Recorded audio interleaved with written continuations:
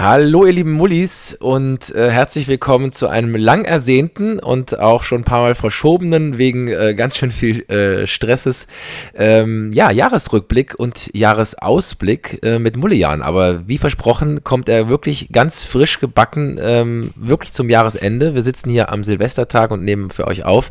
Der Jahresrückblick, auf den ihr so lange gewartet habt, und auch der Jahresausblick, und auf den wir auch sehr lange gewartet haben. Und damit herzlich willkommen, lieber Jannis, erstmal. Schönen guten Tag, lieber Raphael. Ich finde es schön, dass du sagst, wie versprochen, wie beim 3. oder 4. Mal versprochen. Wobei eigentlich hätten wir sowieso den Silvestertag als Tag für die neue Folge auserkoren müssen, denn welcher Tag eignet sich besser für einen gleichzeitigen Rück- und Ausblick? Der letzte Tag des Jahres.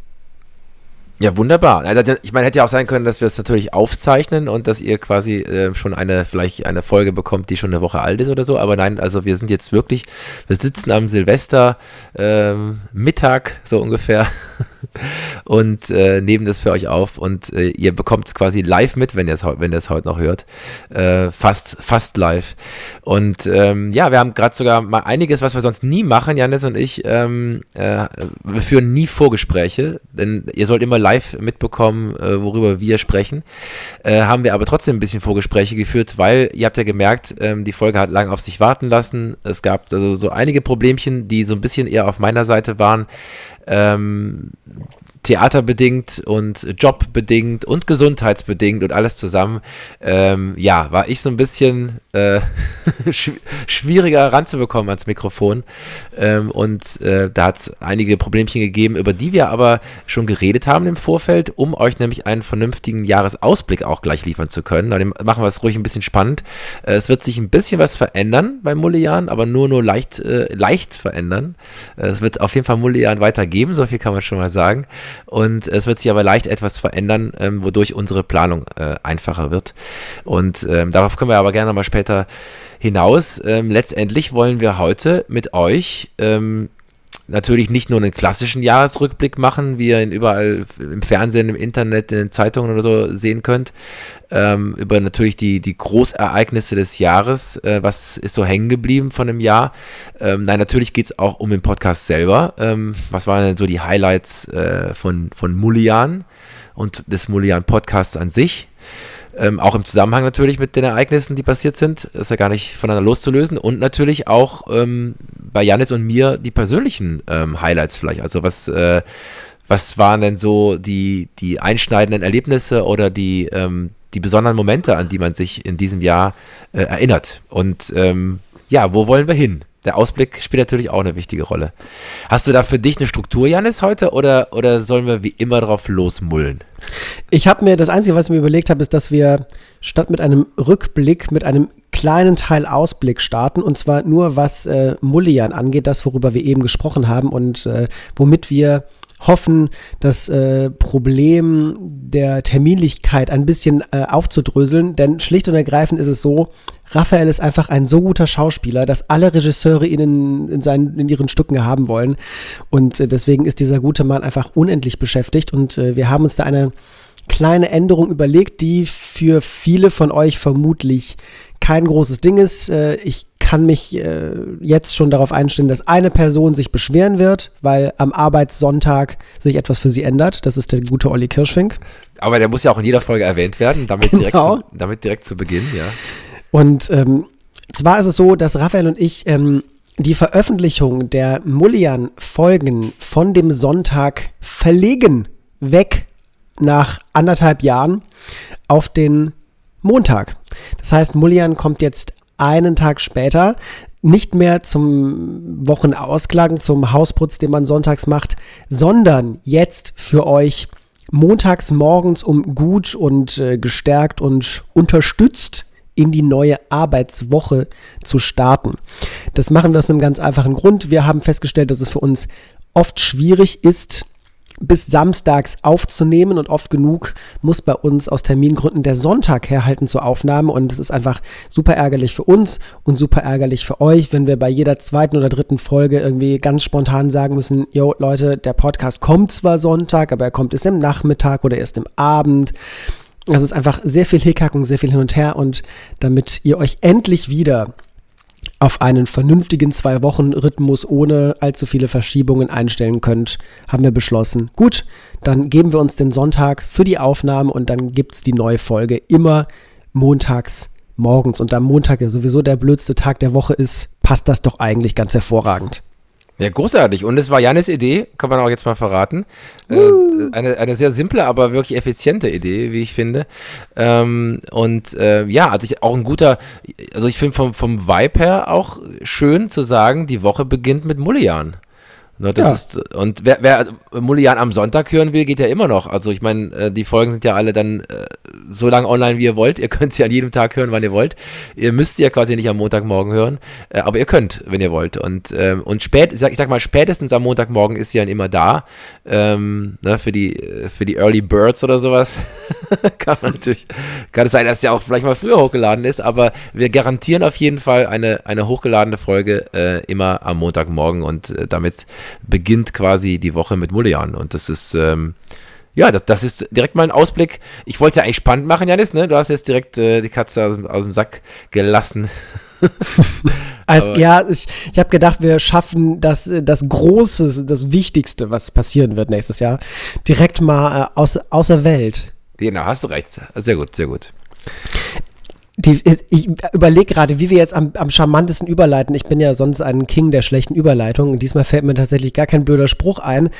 Was aber auch daran liegt, dass gleichzeitig irgendwie in diesem Jahr sehr viel passiert ist. Aber auf der anderen Seite hat man das Gefühl, es ist gar nichts passiert, weil wir zumindest, also ich bin vom Feeling her jetzt gerade so, fühle ich mich komplett gleich wie letztes Jahr. Auch letztes Jahr hatte man ein verdammtes Pandemiejahr hinter sich und hat gehofft, im nächsten Jahr wird alles besser und dann mussten wir ja leider alle lernen, nee. Und jetzt sitzen wir wieder hier nach einem blöden Pandemiejahr und hoffen, dass es aber diesmal wenigstens im neuen Jahr besser wird. Deswegen, was ist letztes Jahr alles passiert? Viel zu viel, vermutlich. Und davon nicht so viele schöne Dinge, glaube ich. Ja, jetzt die Frage, was ist schön? Ist Olaf Scholz schön oder nicht? Nein, aber ich habe auch gedacht, also was ist eigentlich hängen geblieben? Ich muss auch zugeben, ich habe so ein bisschen in Jahresrückblicke so reingespinkst, um zu gucken, was sind denn so die Highlights, die man so gängigerweise nennt und hab selber auch zum Teil verdrängt, was alles passiert ist, weil das ist dann doch mehr passiert, als man denkt. Aber mir geht's ähnlich wie dir. Jetzt, wenn ich jetzt hier so sitze, denke ich mir, ja, ist eigentlich fast eine ähnliche Situation wie im letzten Jahr. Der einzige Unterschied ist, dass man eben eine Impfung hat, wodurch man dann doch irgendwo ein zeitliches Ende einer Pandemie doch irgendwann vor Augen haben wird, also das Licht am Ende des Tunnels, keiner weiß genau wann, aber dass es irgendwie endemisch wird, ist ja schon gegeben, aber trotzdem ist man ja auch wieder Sachen Omikron oder sonstiges, so das große Fragezeichen ist auch wieder da, eigentlich wie im letzten Jahr, dass man gar nicht weiß, wie wird die Politik jetzt zum Beispiel vorgehen in den nächsten Monaten. Das ist schon spannend, aber auf der anderen Seite ist trotzdem viel passiert, also was ich zum Beispiel völlig verdrängt hatte, und gar nicht mehr auf dem Schirm hatte, dass dieses Jahr ja die Fußball-EM war zum Beispiel. Die hatte ich gar nicht mehr jetzt so präsent beispielsweise. Okay, das ist tatsächlich eine der Sachen, die auf meiner Liste gar nicht draufsteht. Ich habe komplett vergessen, dass das ist wieder so ein Ding, ne? Es sind bestimmt sehr viele spannende Sachen passiert, aber irgendwie ist alles so bedeckt unter so einer halbtransparenten Corona-Schicht, durch die man manchmal Schwierigkeiten hat, durchzugucken, weil gefühlt alles in diesem Sumpf versinkt. Ja, aber das ist es eben. Also das überschattende Thema ist Corona, jetzt auch wieder Ende des Jahres. Und dadurch vergisst man, was auch alles vielleicht an positiven Dingen oder wie auch immer an anderen Dingen so passiert ist. Deswegen habe ich mir auch überhaupt nur Jahresrückblicke so im Schnelldurchlauf mal kurz angeguckt, um zu wissen, was war denn überhaupt in dieser Zeit, also jetzt Weltgeschehen technisch oder auch Deutschland, Belgien spezifisch, was ist so wirklich passiert? Und wie gesagt, gerade dieses Fußballfest ist irgendwie trotzdem untergegangen, weil das trotzdem, es war ja nicht so, wie man es unter Normalbedingungen hätte gefeiert oder so. Klar, wenn Belgien jetzt Europameister geworden wäre, hätten wir es beide möglicherweise eher auf dem Schirm gehabt, weiß ich nicht. Aber es ist trotzdem spannend, dass man vielleicht auch sich eher an die Dinge erinnert, die kurz zurückliegen, wie zum Beispiel jetzt die Bundestagswahl, die ist mir natürlich noch immer sehr präsent. Die war ja auch in diesem Podcast, das war ja quasi der, also du hast ja quasi eine große Freude an Armin Laschet ja auch dieses Jahr. Das ist ja etwas, wo man sagen kann, das ist sowohl eine Mullian-Highlight wie auch ein Highlight des Jahres, dass du dich mit Freuden über Armin Laschet auch gerne lustig gemacht hast. Sehr gerne. Aber Armin Laschet ist genauso verschwunden wie all die positiven Nachrichten in dem ganzen Corona-Sumpf. Bedeutet das jetzt, Armin Laschet ist das Positive, weil er genauso verschwunden ist? Ja, ist das eine wahre Geschichte oder ist sie frei erfunden? Ja, vielleicht gibt es Armin Laschet ja gar nicht. Ich habe schon immer vermutet, Armin Laschet ist eigentlich ein linker Kabarettist, Satiriker, der eine Kunstfigur erschaffen hat. Und Armin Laschet gibt es gar nicht. Das ist alles ein großer Gag der Linken. Ja, schade, dass die Kunstfigur es dann nicht geschafft hat. Das wäre lustig gewesen, wenn eine Kunstfigur Kanzler geworden wäre. Wie das denn wäre. Ja. Also ich habe gerade mal tatsächlich nachgeguckt, was es so an positiven Dingen gibt, die letztes Jahr passiert sind. Und da stehen so viele gar nicht drauf. Aber eine Sache, die ich zum Beispiel sehr schön finde, dass die Schweiz als 17. europäisches Land die Ehe für alle akzeptiert hat. Das ist doch mal schön. Das ist eine gute Sache, die passiert ist. Das ist tatsächlich gut, ja. Finde ich auch. Und generell gab es ja auch im Zuge der EM gab es ja die Riesendiskussion, ob jetzt das Olympiastadion, nicht das Olympiastadion in Berlin, es ging um die Allianz Arena in München, genau, ob die anlässlich des Spiels von Deutschland gegen, Ungarn war es, genau, in Regenbogenfarben leuchten darf, was ja dann letzten Endes nicht durfte, weil die UEFA entschieden hat, nee, das wäre ein politisches Statement und die EM wäre ein unpolitisches Turnier. Und da gab es ja dann plötzlich als Reaktion darauf sehr viele Solidaritätsbekundungen und überall hingen plötzlich Regenbogenfahnen. Sehr viele Kapitäne wie Manuel Neuer, das ja zum Beispiel schon seit langem tut, hatten Regenbogenbinden. Auch bei uns in Essen an der Kirche hängt seit, ich weiß nicht, ob schon vorher oder spätestens seit diesem Zeitpunkt eine Regenbogenflagge. Und auch in vielen anderen Kirchen. Das ist etwas wirklich Positives, was mir im Gedächtnis geblieben ist letztes Jahr. Zwischen all der Spaltung und so weiter gab es doch in einigen Bereichen echt sehr, sehr große Wellen der Solidarität. Nicht nur da, sondern auch nach einem Thema, das wir ja auch im Podcast behandelt haben. Und das war ja die Flut im Sommer, die Teile Deutschlands und auch Teile unserer Heimat heimgesucht hat. Ja, aber daran habe ich übrigens auch gerade, als du das Thema Solidarität angesprochen hast, neben all diesen grausamen Bildern, die ja sowohl bei uns in Ostbelgien stattgefunden haben, generell im belgischen Raum, aber ja auch hier bei mir, wo ich gerade bin, in Rheinland-Pfalz und in Nordrhein-Westfalen, also hat man etwas gespürt, was dann wiederum sehr schön ist, trotz solcher Bilder. Also das ist ja die Polarität letztendlich, das ist nämlich die Solidarität der Menschen, wie viele Menschen da sich gegenseitig geholfen haben, angepackt haben und ja, also es hat ja sogar bis hin zu meiner Familie betroffen. Also mein Onkel in der Eupener Unterstadt, dessen Kneipe hat unter Wasser gestanden, der war jetzt nicht so schlimm betroffen wie andere Menschen, die zum Teil ja ums Leben gekommen sind oder ihr ganzes Hab und Gut und ihre Wohnung alles wirklich weggeschwemmt war, hat bei ihnen seine Kneipe getroffen. Dann ist ja trotzdem auch eine gewisse Existenz.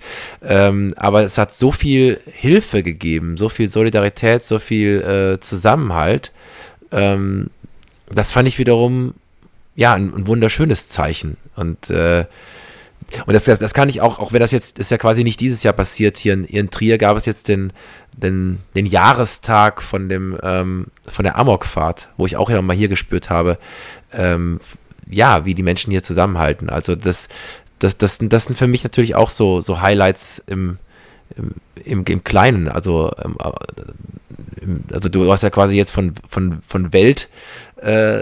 Weltpolitik oder so gesprochen, beziehungsweise oder von Europafußball bis hin jetzt zu kleinen lokalen Solidaritätsbekundungen. Das sind für mich auf jeden Fall auch Highlights, die ich dieses Jahr sehe. Auf jeden Fall. Und wo du gerade von Weltpolitik sprichst, ein großes Ding direkt am Anfang des Jahres, das wir War es schon Anfang letzten Jahres? Gott, ich komme total mit meiner Zeitrechnung durcheinander. Jetzt bin ich mal gespannt. Seit wann ist Joe Biden US-Präsident? Ja, das mittlerweile verstehen wir. Also wir verstehen uns blind. So wie die Mullians verstehen uns blind, weil das war der nächste Punkt. Ich wollte eine Überleitung zu Trump machen, weil, die Präsidentschaft ist erst in diesem Jahr passiert. Ja, genau, im Januar, ne? Im Januar diesen Jahres. Ich komme total durcheinander. Ist Biden angetreten. Also so fing auch, ehrlich gesagt, jeder Jahresrückblick, den ich mir so angeschaut habe, an. Aber natürlich auch erstmal mit der Stürmung also nochmal so ein bisschen so Trump und Stürmung des Kapitols und all das, nochmal so richtig negativ und dann eben Biden.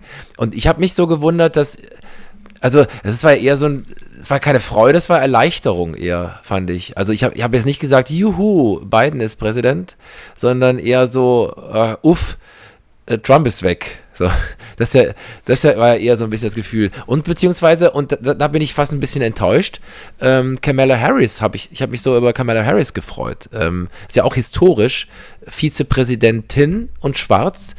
Und, aber irgendwie, ich weiß nicht, wie es bei dir ist, aber für mich tritt sie gar nicht so viel in Erscheinung, also wie ich es mir gewünscht hätte. Weil das fand ich ein Highlight, über das ich mich extrem gefreut habe. Nee, tatsächlich, also generell ist ja die Administration Biden nicht ganz so präsent, wie man das vielleicht vorher erhofft hatte, wobei das an mehreren Faktoren liegen kann. Zum einen leben wir nicht in Amerika und verfolgen auch keine amerikanischen Medien. Das heißt, wir kriegen ja auch nur das mit, was zum Beispiel die deutsche Presseagentur für berichtenswert hält. Und zum anderen kommen wir aus einer sehr lauten Präsidentschaft, wo jeden Tag irgendwas rüber geschwappt ist. Wir waren es so gewohnt, irgendwie alltägliche Belanglosigkeiten aus Amerika zu sehen und zu hören und zu lesen, weil der Affe, der vorher Präsident war, halt ständig irgendeinen Blödsinn von sich gegeben hat. Das hat sich natürlich absolut geändert. Und an sich ist natürlich auch Joe Biden, glaube ich, vom Typ her ein deutlich reservierterer, zurückhaltender Mensch als der orangene Gorilla. Wobei, das wäre eine Beleidigung für die Gorillas. Deswegen möchte ich mich entschuldigen, dass ich das gesagt habe. Aber von Kamala Harris habe ich tatsächlich auch Ich hatte erwartet, dass sie präsenter sein würde. Aber auch da, wie gesagt, vielleicht war sie in den amerikanischen Medien viel präsenter und man hat sie da viel gesehen und sie hat da viel gemacht und es ist einfach nicht bis zu uns durchgeschwappt. Wir kriegen ja tatsächlich leider nur das mit, was uns die Blase mehr oder weniger sehen lässt, in der wir uns befinden. Ja, natürlich, Biden ist ja sowieso zurückhaltender, also und letztendlich ist er auch der Präsident, also er bestimmt auch ein bisschen, wie die Kommunikation ist oder wie das Weiße Haus überhaupt noch nach außen tritt, aber ja, ich hätte mir irgendwie da mehr gewünscht, aber du hast recht, natürlich leben wir beide nicht in den USA, ich verfolge auch tatsächlich also nicht wirklich amerikanische Medien, aber vielleicht kommt da ja auch noch was, mal gespannt, weil darüber hatte ich mich tatsächlich sehr gefreut, das war für mich tatsächlich direkt zu Beginn des Jahres ein schönes Highlight. Und irgendwie ist, ich weiß auch nicht, wie es dir damit geht, Trump ist für mich meilenweit weg. Ja, der ist tatsächlich weg. Man hört ja nichts von dem, aber wie soll man auch? Er ist weder auf Twitter noch auf Facebook darf er seinen Blödsinn verbreiten. Deswegen ist der halt, wie gesagt, einfach so, als hätte es ihn nie gegeben. Vielleicht ist das auch ein Grund, warum wir von beiden nicht so viel mitbekommen haben. Der war einfach erstmal monatelang damit beschäftigt, die ganze Scheiße von seinem Vorgänger irgendwie wieder ins Lot zu bringen. Und stand da knietief im Idiotendung. Ja, aber ich meine, die amerikanische Gesellschaft ist immer noch gespalten, ne? Also man spricht ja schon von der Gefahr, auch bei den nächsten Wahlen muss man höllisch aufpassen. Nicht unbedingt, dass Trump selber nochmal antreten muss, das glaube ich nicht, weiß ich nicht. Aber es gibt auf jeden Fall, sage ich mal, immer noch viele AnhängerInnen, die, also das wird gefährlich bleiben in den USA. Also Biden hat nicht irgendwie das gesamte amerikanische Volk auf seine Seite gezogen. Bisher noch nicht. Also das wird spannend bleiben. Ich meine, da muss man natürlich auch dazu sagen, Joe Biden ist jetzt ja auch nicht Mr. Charisma, der es schafft, überzeugte Republikaner und blind folgsame Republikaner irgendwie für seine Sache zu gewinnen. Das ist jetzt keiner, den man sieht und denkt, boah, ja, der hat so einen Enthusiasmus, der will wirklich was Gutes für uns tun. Hat ein ähnliches Problem wie der neue Bundeskanzler. Ja, das sind wir schon beim nächsten Thema. Also immer sagen würden, Bilder des Jahres würde auf jeden Fall auch das berühmte Selfie der Citrus-Koalition letztendlich mit reinkommen. Also für mich sind das ja die charismatischen Gesichter letztendlich. Also Olaf Scholz ist Kanzler unter eigentlich den Grünen und den Gelben. So, ne, ich weiß nicht, also das sind ja eigentlich, wenn es charismatische Gesichter in der neuen Regierung gibt, dann ist es eben nicht Olaf Scholz, aber das weiß er auch. Und das hat ihm am Ende ja auch geholfen. Also er ist ja letztendlich Kanzler geworden mit einer Strategie, dass lass die anderen mal Fehler machen. Am Ende nimmt man den, der vielleicht ein bisschen so ähnlich ist wie die Vorgängerin. So, das war ja auch dieses berühmte Bild mit der Kanzlerraute. Ich glaube, für die Zeit hat er das gemacht. Ich weiß nicht mehr, für welche, ich glaube, es war für die Zeit, wo er ja das Bild mit der Kanzlerraute von sich hat machen lassen. Und die Strategie hat man ihm ja am Anfang für belächelt und am Ende hat sie funktioniert, dass letztendlich ein wirklich uncharismatischer Mensch Kanzler wird, ich weiß nicht, ob du seine Reden schon angehört hast, er hat auch übrigens auch schon seine Neujahrsansprache natürlich aufgezeichnet, die konnte man schon in Teilen hören. Das ist ja also wirklich, ich weiß nicht, also das ist schon, da fand ich Angela Merkel fast rhetorisch begabt dagegen. Ja, Angela Merkel war rhetorisch durchaus begabt, die war du halt echt, bei ihr hatte man immer das Gefühl, weißt du, kennst du so, es gibt so Akkuschrauber. Wenn die gerade den frischen Akku drin haben, dann schrauben die, Alter, mit einer Umdrehung, dass es dir den Beton wegsprengt. Aber weißt du, wenn der Akku so fast leer ist, dann haben die nur noch so ein müdes machen die nur so müde halbe Umdrehungen. Und das war immer so das von Angela Merkel. Man hat immer das Gefühl so, die Gasflasche ist leer, da ist nur noch Sparflamme irgendwie da fehlt so, da brennt nichts wirklich, da flemmelt höchstens so ein bisschen was vor sich hin. Bei Olaf Scholz hat man das Gefühl, der hat gar keinen Anschluss für die Gasflasche. Da ist gar nicht das Potenzial, dass der mal richtig brennt irgendwie. Ja. Aber die Merkel tut ja kein Unrecht. Ne? Also es gab ganz viele Porträts ja über sie. Und es gibt auch eine, ich habe vergessen, wie die Frau heißt, ich weiß aber jetzt auch nicht googeln. Es gibt eine Frau, die hat sie über die gesamte Zeit porträtiert. Und da sieht man in den Anfängen Bilder, die den Bildern am Ende eben auch ähneln. Sie hat sich so den gewissen, sag ich mal, mädchenhaften Schalk im Nacken, hat sie am Ende jetzt wieder gehabt, wo sie das Gefühl hatte, sie kann ein bisschen loslassen. Also sie muss nicht immer Pokerface-Kanzlerin sein. So, das hat sie sich am Ende jetzt oft dann doch mal wieder getraut, wo man so ein bisschen das Blitzen in den Augen gesehen hat, wo man merkt, was Angela Merkel eben auch ausgemacht hat.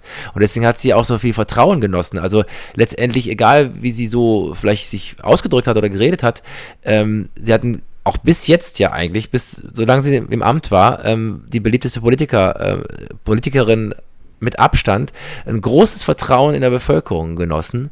Und das merke ich zum Beispiel jetzt auch, muss ich zugeben, auch rückblickend jetzt auf den neuen Kanzler, wo ich noch nicht so viel Vertrauen einfach habe. Also Stichwort Cum-Ex und was weiß ich was. Dieser Kanzler ist sehr gut im Nicht-Ansprechen von Dingen oder im Ausweichen von Fragen beantworten. Angela Merkel, irgendwie hat man dieser Frau, egal wie sie auch war, einfach vertraut. Also ich hab der Frau geglaubt, was sie da macht. Ich hätte nicht gedacht, die macht jetzt irgendwie so krumme Sachen oder so oder hat irgendwie Leichen im Keller. Das habe ich bei anderen Politikern eher. Ich weiß nicht, wie es dir damit geht. Ja, da geht es mir tatsächlich ähnlich. Ich muss auch sagen, so sehr ich gerne auch über sie geschimpft habe, bin ich fast ein bisschen traurig, dass sie nicht mehr da ist. Ich glaube, es ist wichtig, dass sie nicht mehr da ist oder dass es zumindest diese große Koalition nicht mehr gibt.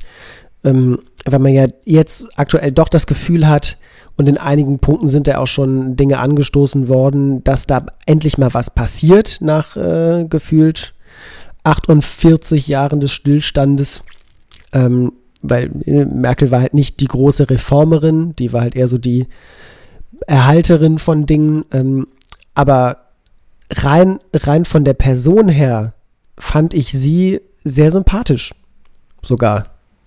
Ja, ich eben auch. Also man hat ja auch oft hinter den Kulissen so mitbekommen, also also wie gesagt, also einige Porträts, wie sie auch so, was sie für einen Charme und Witz auch so hat, wenn sie nicht, also es gibt so für sie die öffentliche Merkel und es gibt die andere Merkel und die blitzt dann manchmal eben auf. Also das sieht man dann bei Staatsbesuchen bei Macron oder was weiß ich, oder wenn sie Obama trifft, da ist ja zum Beispiel, da merkt man ja auch, in welcher Herzlichkeit sie sogar auf öffentliche Bankett auch sein konnte und deswegen ja auch einen guten Ruf in der Welt letztendlich auch genossen hat. Natürlich hat sie auch polarisiert, aber das muss man erstmal schaffen. Übrigens schaffen. Der große Satz bleibt natürlich auch an dir kleben, wir schaffen das. Aber ja, ich bin mal gespannt, was man am Ende mal über Olaf Scholz sagen wird, wie lange er auch am Ende Kanzler bleibt und ob jetzt auch quasi auch eine Ära anklingt. Also es muss ja keine Olaf Scholz-Ära sein, aber zum Beispiel, dass die SPD an der Macht bleibt, möglicherweise auch irgendwann mit einem anderen Kanzlerkandidaten oder einer Kandidatin, oder inwiefern Grün und Gelb eine Zukunft ist und vielleicht sie noch mehr Stimmen holen bei der nächsten Wahl und vielleicht sogar mal die stärksten Parteien stellen können. Das finde ich auch sehr spannend. Du hast recht. Das findet auf jeden Fall, auch wenn es sehr kritisiert wird, gerade alles, ist ja auch gerade eine sehr schwierige Zeit, es findet eine Veränderung statt. Ich meine, also ist ja allein schon auch in Sachen Nicht-Lockdown, ob das jetzt gut ist oder nicht, wird man später rückblickend entscheiden müssen. Aber die FDP setzt sich ja auch extrem dafür ein, dass die Wirtschaft nicht einfach so mir nichts, dir nichts geschlossen wird. Das ist ja auf jeden Fall ein Verdienst der FDP letztendlich, dass man dieses Gesetz verändert hat. Ob es am Ende gut ist oder nicht, möchte ich nicht beurteilen, aber auf jeden Fall merkt man eine Veränderung. Und dass die Grünen jetzt an der Macht sind, ist natürlich ein großer Druck auch für die Grünen, weil man erwartet natürlich jetzt klimatechnisch große Veränderungen. Ob die neue Koalition dem gerecht werden kann, ist die Sache. Aber auf jeden Fall weht ein neuer Wind. Das ist auf jeden Fall spürbar. Wo auch Winde geweht haben, leider im negativen Sinne, war bei den Waldbränden, die es gegeben hat, vor allem im Südosten Europas, natürlich abgesehen von Kalifornien und so, wo es immer brennt, hatten wir auch in Europa ja dieses Jahr, vor allem in der Türkei und Griechenland, die waren ja extremst betroffen. Und da stand leider Gottes der Wind eine ganze Weile schlecht, bisschen gut fürs Feuer und schlecht für die Menschen. Boah, hast du diese Überleitung mitbekommen? Wahnsinn. Wahnsinnsüberleitung. Wahnsinn. Ja. Traurig, aber ja, Wahnsinn. Trauriger. Nein, aber was ich auch noch bei den Waldbränden so in Erinnerung habe, ist, also ich meine, auf der einen Seite sieht man die Flut, so, Leute haben zu viel Wasser quasi gerade in dem Moment und das Wasser zerstört alles. Und auf der anderen Seite der Welt wird alles verbrannt und man würde händeringend gerne mehr Wasser haben. Also der Klimawandel konnte nicht deutlicher sein Gesicht so zeigen.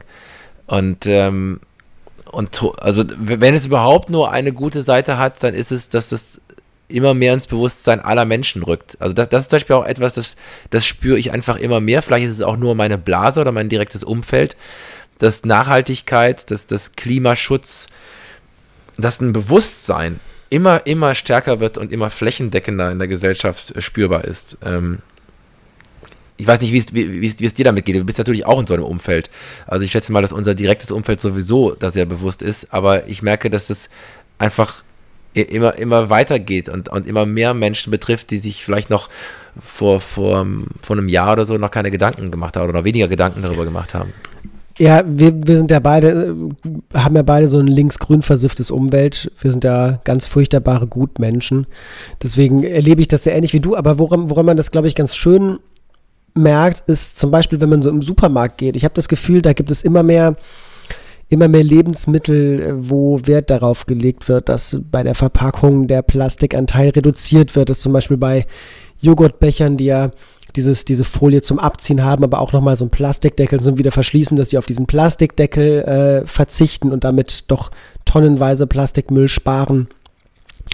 Und auch generell, dass man versucht, viel mit in Karton zu verpacken, beziehungsweise Karton für die deutschen Zuhörer und dass auch viel auf recyceltes, also wenn man Plastik einsetzt, viel recyceltes Plastik dann verwendet wird. Das merkt man doch schon ganz gut, allein beim Einkaufen. Ja, generell auch alle Produkte jeglicher Art werben mit Nachhaltigkeit. Also das ist ein Gut geworden. Also das ist ein Grund geworden, etwas zu konsumieren oder etwas zu kaufen. Das merkt man wirklich in allen Bereichen und bis ins Lokale wieder. Also ich wohne ja jetzt hier in einer, sag ich mal, relativ, im Vergleich zu Berlin oder Köln, wo ich vorher gelebt habe, kleinen Stadt und auch, wie ich finde, relativ konservativen Stadt Trier, wo ich auch immer mehr spüre, dass solche Läden wie Unverpackt-Läden oder Bioläden, dass zum Beispiel auch vegane Ernährung, vegane Cafés, Restaurants, also man merkt richtig auch im Stadtbild und wie sich hier Dinge verändern. Und das hätte ich zum Beispiel von Trier gar nicht so erwartet. Und da sieht man schon im Kleinen, wie ein ganz anderes Bewusstsein stattfindet. Das finde ich zum Beispiel wiederum was Schönes, was da passiert. Und es ist traurig, dass das vielleicht dafür Naturkatastrophen oder so auch immer mehr passieren müssen, also um mit dem Hammer quasi zu kommen und Menschen dazu zu bekommen, vielleicht umzudenken. Aber es passiert. Und das ist eigentlich wieder so ein positiver Aspekt, den ich auch, ist vielleicht nicht nur was für einen Jahresrückblick, sondern das generell ist das ja eine Entwicklung, die gerade passiert. Aber in diesem Jahr auf jeden Fall war das für mich sehr spürbar. Ja, also gutes Beispiel finde ich, gerade wo du von diesen sind ja keine Trends, sind ja bewusste Ernährungsentscheidungen sprichst.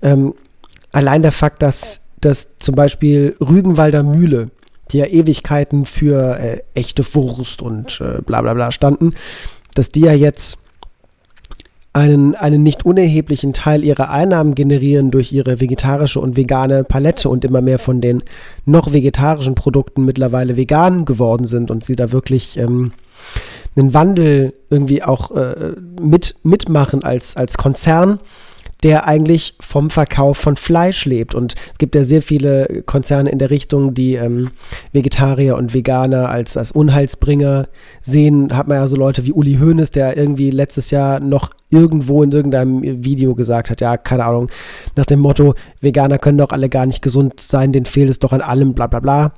Und andere Fleischunternehmen, wie zum Beispiel Rügenwalder Mühle, sprechen nicht dagegen, sondern schließen sich oder zeigen sich dem aufgeschlossen und versuchen ihre Produktpalette dementsprechend anzupassen und umzustellen und heißen das willkommen und tragen positiv zu dieser Entwicklung bei, dass immer mehr Leute sich dazu entscheiden, auf tierische Produkte zu verzichten, was natürlich ein viel angenehmerer Umgang ist, als der knallrote Hans Wurst das immer zu tun pflegt und auch andere. Aber hast du mir nicht sogar erzählt, dass das sogar das erfolgreichste Produkt gerade des Unternehmens ist? Ich weiß es nicht. Ich habe das schon gehört. Ja, weil das ist ja sogar krass. Also ich meine, dass man sogar aus der Not eine Erfindung macht. Also da könnten sich ja sowieso viele ein Beispiel dran nehmen. Da geht es ja auch, also ich finde auch in der Autoindustrie und in so vielen anderen Bereichen, wo man irgendwie so an Altem irgendwie festhält, weil man denkt, das ist doch erfolgreich oder das macht uns doch aus, dass man sich komplett neu erfinden kann und am Ende damit sogar vielleicht noch erfolgreicher sein kann als vorher. Und das finde ich auch einfach sehr spannende Geschichten. Ich weiß es nicht. Ich habe tatsächlich auch gehört, dass die Rügenwalder Mühle mittlerweile mehr Geld einnimmt oder der Umsatz mit vegetarischen, veganen Produkten größer ist als mit den Fleischprodukten. Ob das stimmt, weiß ich nicht. Das kann auch nur irgendein Gerücht sein, das erzählt wird. Das will ich jetzt nicht bestätigen. Aber auf jeden Fall sind sie ja definitiv die präsentesten auf dem Markt. Ich glaube, wenn ich das gerade richtig lese, dann beträgt ihr Marktanteil an Fleischalternativen rund 40%. Das ist ja schon richtig, richtig ordentlich. Und ja, aber es sind halt sehr positive Veränderungen. Ja. Wie kriege ich jetzt eine gute Überleitung zu das kommt mir jetzt aber auch blitzartig. Du siehst der Jahresrückblick hier beim Mulligan ist erstens mit teilweise gefährlichem Halbwissen und natürlich völlig unchronologisch. Aber tatsächlich, was sich in meinen Kopf eingebrannt hat dieses Jahr, das habe ich tatsächlich emotional viel mehr mitgenommen, als ich gedacht hätte. Da habe ich noch nachts von geträumt sogar. Das sind die Bilder von Afghanistan. Das muss ich tatsächlich sagen. Das hat sich zum Beispiel auch, ich weiß nicht, wie es dir damit ging, aber diese Bilder von den flüchtenden Menschen, die sich irgendwie auf den Flughafen da gerettet haben noch und die zum Teil zurückbleiben mussten, wegen auch absolutem Missmanagement, muss man auch einfach mal sagen. Und dementsprechend auch die Interviews, die dazu geführt wurden. Ja, also das ist für mich auch zum Beispiel bleibend in Erinnerung. Also es ist, so hat sich sogar in mein Gedächtnis, in mein visuelles Gedächtnis eingebrannt. Ja, in Mainz auch, in Mainz vielleicht sogar noch ein bisschen mehr, weil ich ja im Oktober ist es gewesen, habe ich eine Woche im Asylbewerberzentrum verbracht in Eupen und habe da fotografiert. Und da waren natürlich auch einige, vor allem junge Männer, die aus Afghanistan geflüchtet sind, schon vorher, also die auch schon vor der Machtübernahme jetzt der Taliban hergekommen sind und die aber, von denen aber einige trotzdem das Taliban-Regime fürchten. Da war zum Beispiel einer dabei, ein junger Militär, der war in Afghanistan Teil des Militärs und bei dem ist es schlicht und ergreifend so, dass er als ehemaliger hochrangiger Militär auf einer der schwarzen Listen steht, der Taliban, und der mir erzählt hat, dass seine Familie, die noch da lebt, sein Bruder und seine Eltern, dass die regelmäßig Besuch abgestattet bekommen, seit die Taliban wieder die Macht übernommen hat und die regelmäßig nach dem Aufenthaltsort gefragt werden und halt seine Familie bedrohen, damit sie rauskriegen, wo sie ihn finden können. Gut, er ist natürlich zum Glück für ihn nicht mehr in Afghanistan, sondern mittlerweile in Belgien. Aber nichtsdestotrotz ist das schon echt hart. Und der hat mir auch erzählt, er schläft zum Beispiel jede Nacht mit abgeschlossenem Zimmer, weil er sagt, ja, wenn die Taliban doch herausfinden, wo ich bin und die jemanden hier hinschicken, der nachts in mein Zimmer kommt und mich abmurkst, dann ist halt aus. Und es ist echt wahnsinnig, dass diese grausamen Dinge die Menschen aktiv, nicht nur passiv aus Erinnerung, sondern aktiv verfolgen, auch wenn sie tausende Kilometer weit weg sind. Na krass, okay, da hast du natürlich eine ganz andere Nähe dazu entwickelt. Also für mich ist da wirklich es waren ja nur die, sag ich mal, die Fernsehbilder, die jeder kennt, aus der Ferne. Ja, krass. Ja, natürlich vor allem die Bilder von den Menschen, die beim Start des Flugzeugs sich an die Reifen klammern und dann aus, weiß ich nicht, hunderten Metern dann doch runtergefallen sind. Das ist ja, ich glaube, vielleicht sogar das prägendste Bild aus dieser Zeit. Das immer wieder gezeigt wird, dieses startende Flugzeug, wo sich Menschen ans Flugzeug hängen. Und ich meine, also größer kann eine Verzweiflung einfach nicht sein. Und ja, das hat irgendwie was mit mir gemacht, so. Und vielleicht, keine Ahnung, was so eine Pandemie auch mit uns jetzt zum Beispiel macht, ob es sensibler dafür macht, ich weiß nicht, aber ich weiß auch nicht, warum mich diese Bilder noch mehr bewegt haben als jetzt zum Beispiel andere, weil man sieht ja überall auf der Welt, bekommt man ja Bilder zu sehen, die einen mal mehr, mal weniger berühren.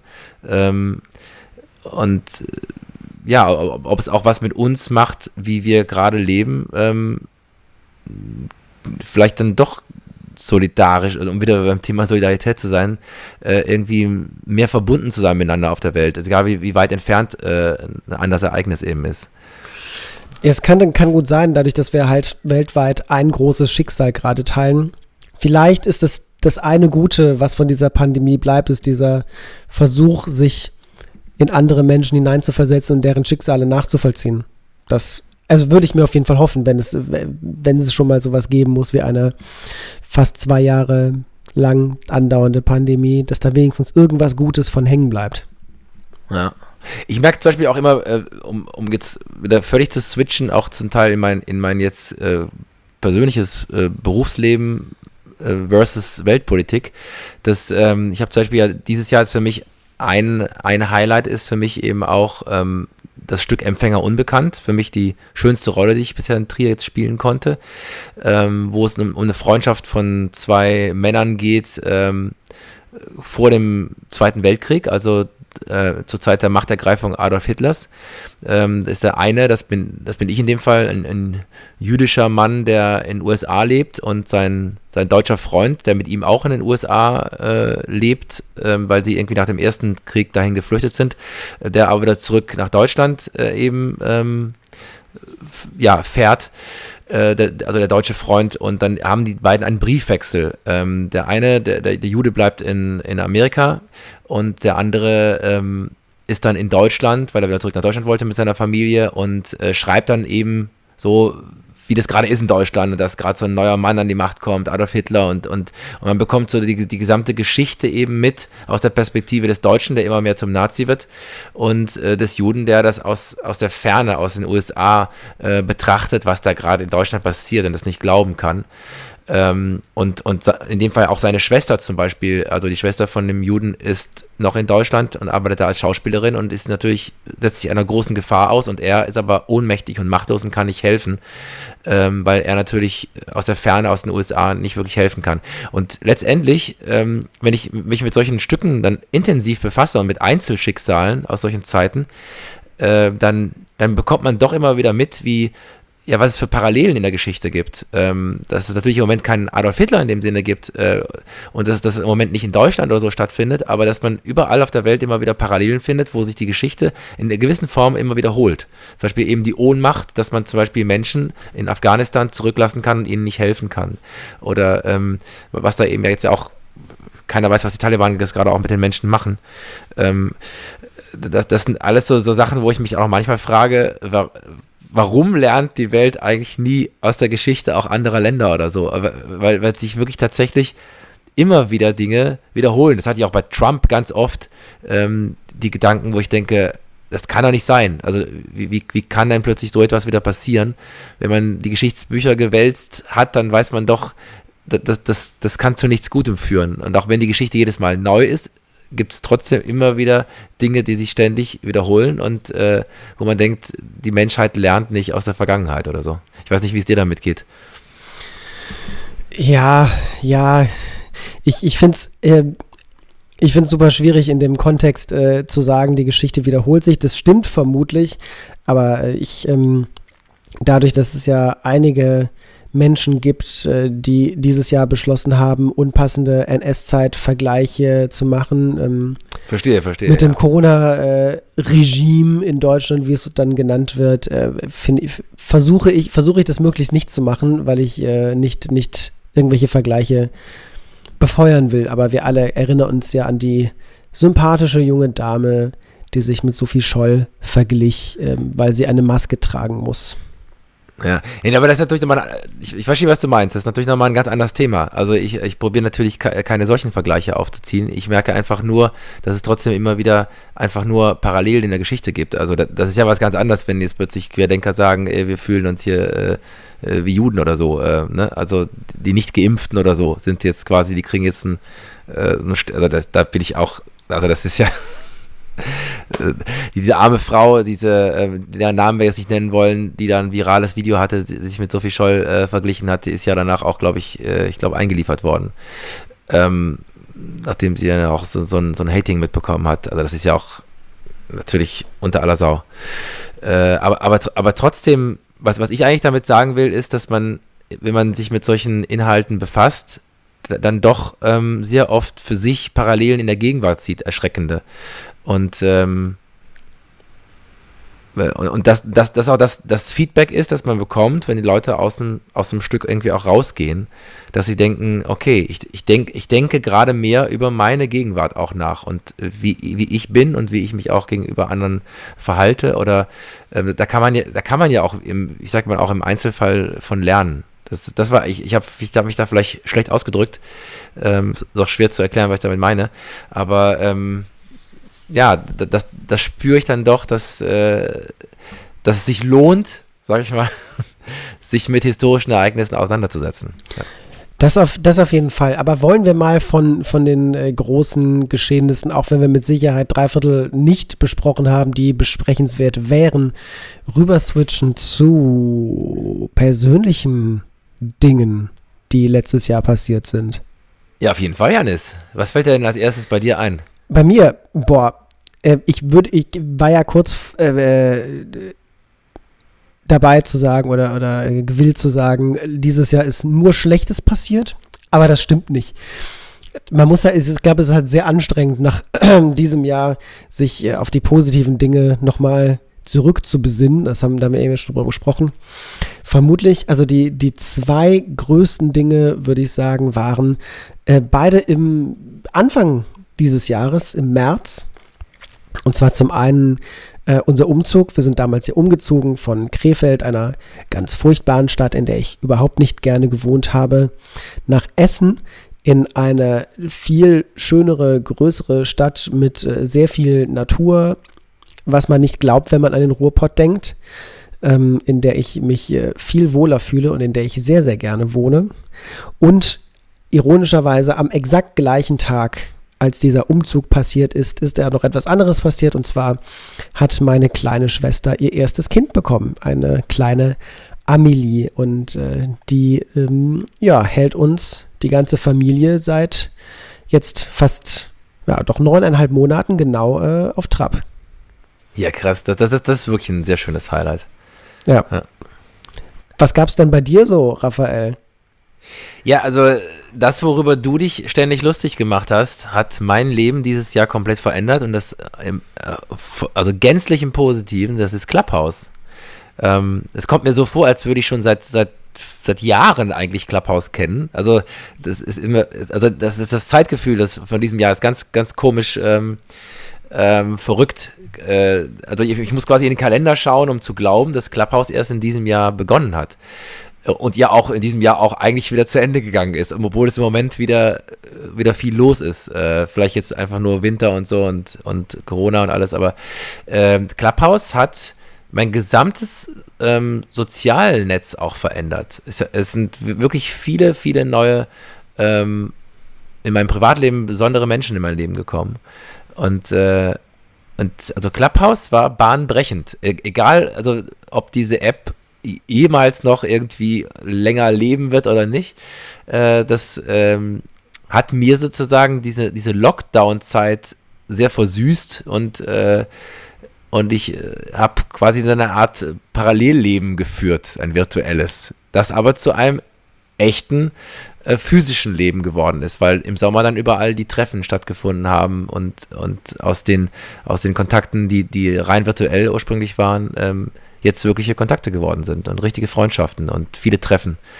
Und das ist für mich tatsächlich das war eine Bahn, das war quasi wie ein Jahreswechsel. Der Beginn mit Clubhouse war, glaube ich, für mich im Februar. Das war eigentlich der Jahresbeginn. Wahnsinn. Also umso besser, dass sich für dich und vermutlich auch für einige andere Menschen Clubhouse so einen positiven, intensiven Unterschied gemacht hat für ihr Leben. Das ist ganz fantastisch. Ich hatte schon gar nicht mehr im Kopf, dass es diese App jemals gab. Für mich war die ziemlich schnell wieder vergessen. Aber ich habe natürlich auch nicht so viel Zeit da rein gesteckt am Anfang, wie du das getan hast. Du warst ja super, super aktiv und hast ständig irgendwelche Talks und Channel und du weißt der Teufel, wie das da alles heißt, moderiert und bist natürlich dann auch viel intensiver in Kontakt gekommen mit anderen Menschen, als ich glaube, ich habe mir 3 Sachen angehört, habe bei einer aktiv gesprochen und habe dann die App wieder gelöscht, weil ich nicht mich einer weiteren Social-Media-App auf meinem Handy zum Sklaven machen wollte. Ja, also verstehe ich ja auch. Also ich kann deinen Aspekt auch sehr gut verstehen. Also es gibt sowohl die Menschen, die genauso vorgegangen sind wie du, das war ja am Ende auch die Mehrheit, aber auch eine ganz große Menge von Menschen haben sich da reingeworfen und das sind jetzt, also wie gesagt, von Liebesbeziehungen zu Geschäftsbeziehungen, zu Freundschaften, zu ganzen Freundeskreisen, das ist unfassbar, was daraus entstanden ist. Also ich habe so viele WhatsApp-Gruppen auch von Menschen, die jetzt zum Teil zusammen wohnen oder leben oder zusammen Musik machen. Das ist total interessant, was für Konstellationen zum Beispiel daraus entstanden ist. Und für mich war es auch meilenweit weg. Ich dachte mir, das war doch gar nicht, war das dieses Jahr? Ja, das war dieses Jahr.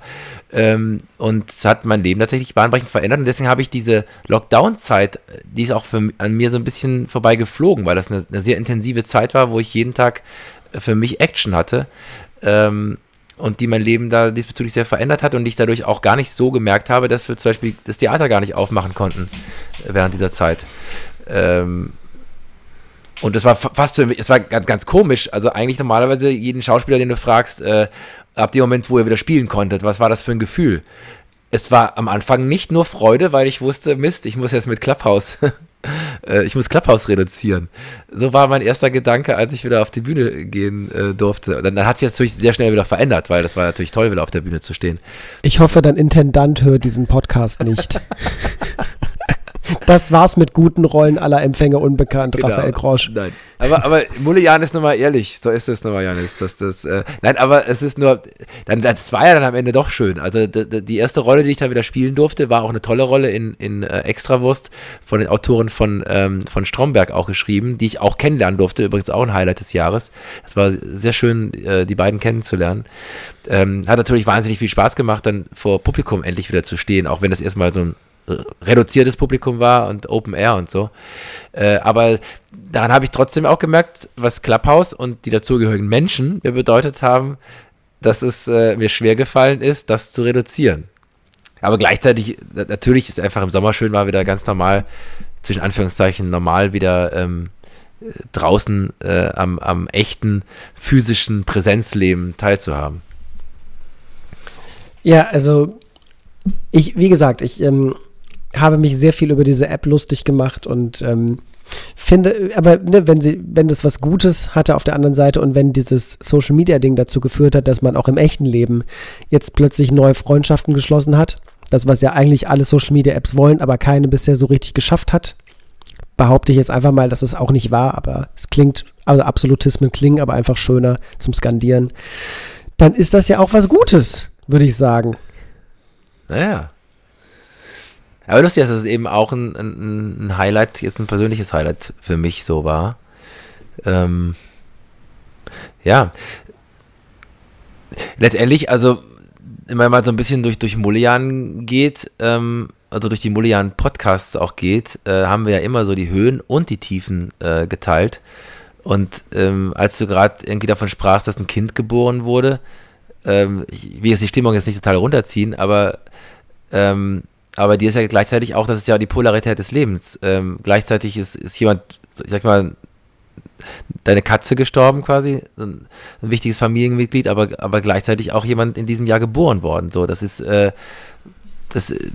irgendwie krass, dass das Jahr ja stellvertretend fürs Leben sowohl das eine wie das andere mit sich bringt. Und das finde ich eben auch krass, wenn man so rückblickt. Also das, obwohl das ja gar nicht Teil meines Lebens ist, hat mich das zum Beispiel auch sehr, sehr, sehr berührt, als wir darüber eben auch gesprochen haben in unserem Podcast. Ja, das ist richtig. Ich glaube auch, dass das ein Ereignis ist, was ähnlich wie die Geburt meiner Nichte vermutlich sich auch nachhaltig auswirken wird, weil es ist jetzt zwar doch schon einige Wochen her, aber also Ron und ich, wir tragen das beide halt immer noch sehr, sehr, sehr, sehr extrem mit, vor allem wenn man dann irgendwie dann auf Social-Media-Apps wie Instagram unterwegs ist und da kriegt man ja immer, oder Facebook, da kriegt man regelmäßig so Erinnerungen, so ey, das war heute vor einem Jahr. Ja. Und gefühlt auf jedem dieser Bilder sind halt, ist mindestens eine, wenn nicht sogar beide unserer Katzen drauf. Und das kriegt man natürlich mit und ich glaube, es wird auch noch eine ganze Weile dauern, bis der Gedanke daran nicht mehr so akut Schmerz, bis das mehr so ein dumpfes Gefühl im Hintergrund ist. Ja, aber du hast recht, aber weißt du, was ich in dem Bezug noch fast noch krasser fand? Und zwar ist es so, dass also meine Mutter ist ja ich muss wieder aufs Tattoo auf dem Arm gucken, vor 5 Jahren, genau, vor 5,5 Jahren gestorben. Am 10.7., genau, in der Nacht vom 9. auf den 10.7. Und dieses Jahr, exakt in dieser Nacht vom 9. auf den 10., um exakt die Uhrzeit, in der meine Mutter gestorben ist vor 5 Jahren. Waren es 5? Es waren 5. Vor 5 Jahren hat Amelie, die in dem Schlafzimmer meiner Mutter geschlafen hat, mitten in der Nacht um genau die Uhrzeit die Augen aufgerissen und plötzlich angefangen zu schreien wie am Spieß. Sonst, wenn sie nachts wach wurde, war das meistens so man quäkt sich so ein bisschen wach und dann hat sie sich zuerst so ein bisschen leise geschwärt, ehe sie dann angefangen hat zu weinen. Aber das war das erste und einzige Mal, wo sie wirklich plötzlich von 0 auf 100 geschrien hat und das fand ich sehr, sehr, sehr gruselig. Man kann jetzt von so Geistergeschichten halten, was man möchte, und einige Leute haben das Gefühl, dass Menschen und Lebewesen ihren Fußabdruck sehr deutlich auf unserer Welt hinterlassen, während andere sagen, nee, wenn man tot ist, ist man tot. Aber egal, was man dazu sagt, und vielleicht war es auch nur ein riesiger Zufall, aber es war schon ein interessanter Moment. Ach krass, ja, das hast du ja bisher noch gar nicht geteilt. Das ist ja, ich meine, jeder Mensch ist da anders, ne?